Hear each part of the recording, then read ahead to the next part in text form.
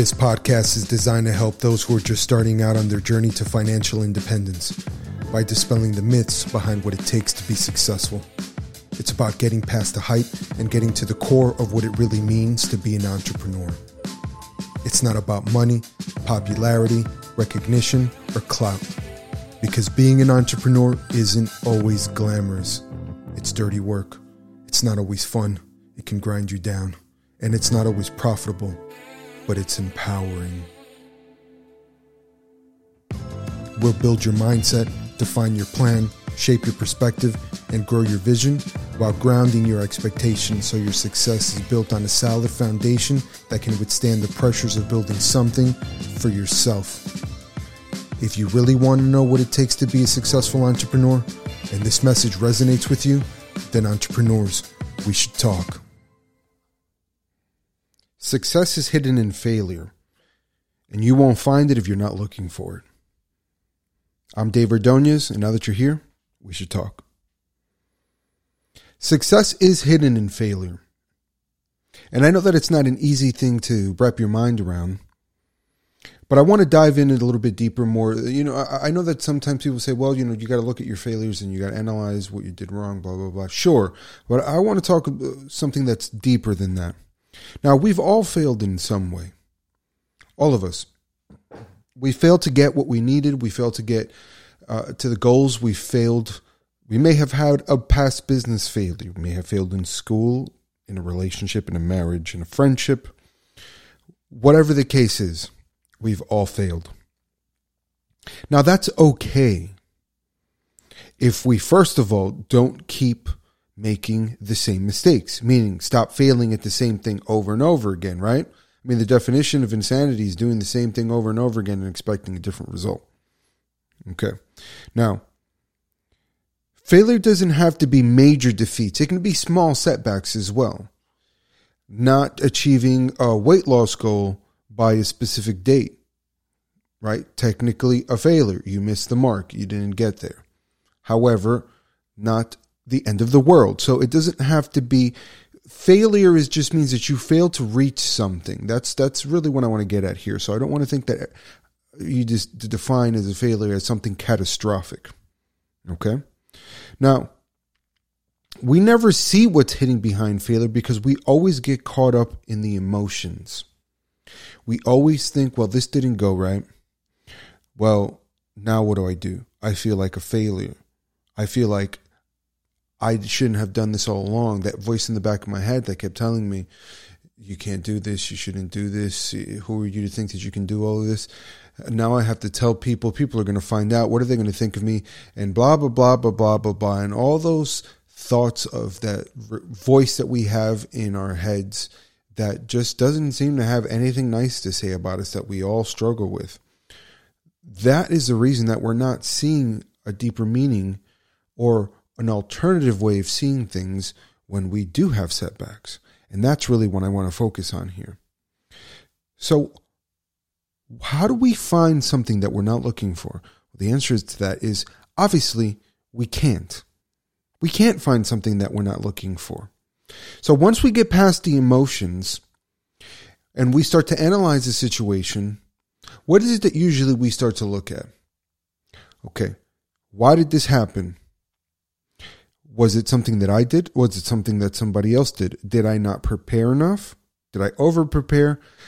Did I overestimate myself? Did I underestimate myself? Did I over or underestimate the other person on the other side of the negotiation? We ask each other these kinds of questions, right? And that's great because we don't want to go ahead and repeat those same issues as we've said before. Okay? So we do ask ourselves, what could we have done differently in this situation? And we ask all of these questions. But apart from asking all those questions so that you don't repeat the same thing over and over again, I want you to ask yourself, is there something else that I am not seeing here? Apart from not wanting to repeat this mistake and this failure, is there something that I can, if just with a change of perspective, put a spin on this and make this a positive? I'm going to give you an example. So in my years of doing contracting, and by that I mean home contracting, right? The trades. I ran my own team of remodeling services, right? I started out doing kitchens and cabinets, and then eventually it led me into doing full house remodels. I took a job with some clients that from the very start, I did not feel that we were a good fit, but it was a good paying job, or I thought so at the time. So I went along with it. Mistake number one. Define your limits, and I'm going to talk more about this in another podcast, but you have to define your limits and stick to them. Well, I set up rules for myself, and I broke it from the go. So that's step number one. What ended up happening was throughout the whole process, I kept getting pushback. Well, you should do this also. This should be included. Things that are outside of the scope of work. And although we did have a contract written with everything stipulated, because I try to give as much value as I can, then I would start to concede on certain things that I shouldn't have just to appease the customer and keep things moving. However, what I was not prepared for was the caliber of person that I was dealing with, or caliber of people that I was dealing with, meaning people that if you give an inch, they take a mile. So what happened is that they smelled blood in the water and they just went in.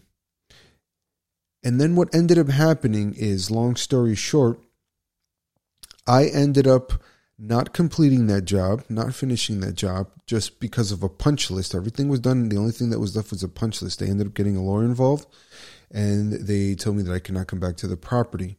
Now, I walked away without receiving my last $10,000 check. Okay, big failure from my part, right? Or for the business as well. Now, if I look at this again and I say, okay, well, what can I do differently? One, Dave, you should have listened to yourself and never take a job because of the money alone if you don't feel that you are the right fit. But if I dig deeper than that, then the biggest takeaway that I got from this was I never set my limits. Meaning, when do I just say, I've had enough? And by recognizing that I never set those limits to myself, meaning if a customer pushes me this far, then it's just time to walk away. I never defined those things for myself because I've never had those issues in all the years that I was doing contract work. Why? Because I am genuinely easy to get along with, and I want to give my customers value, but I was not prepared for those unseen customers, those unseen peoples and personalities that will push you to your limits because they want to get as much as they can get. So what's the point of this story? The point of this story is that instead of staying down about that situation for so long, I said, you know what? This situation gave me the opportunity to reaffirm the rules that I set for myself, reconfirm that I set these rules for myself for a specific reason, and more so than anything, I failed to set limits to myself as how much I will take, how much unfair treatment I will take before I walk away. Now, those may seem like simple things, but trust me, they're not. Why? Because going forward, my resolve and my value of myself and what I will and will not put up with is cemented beyond belief. And that's a powerful thing. It's also a powerful thing that within that situation, I realized that although this specific contract was a failure, I am now stronger because of it. And maybe I lost $10,000 now, but if I wouldn't have learned this lesson, what if it would have been a $50,000 loss or a $100,000 loss? Well, then things start to change. So I challenge you to dig deep into your situations, into your setbacks and failures, analyze them the way that I did, find a way to flip them and make them a strength and bolster yourself with that. And then say, going forward, I am going to turn this negative into a positive and use it as fuel for my fire. I hope that story helps, guys. It definitely helped me. It's still, I still have a bruised ego over it. I'm going to be completely honest with you. But I do realize that once I let that go, there is a silver lining behind it.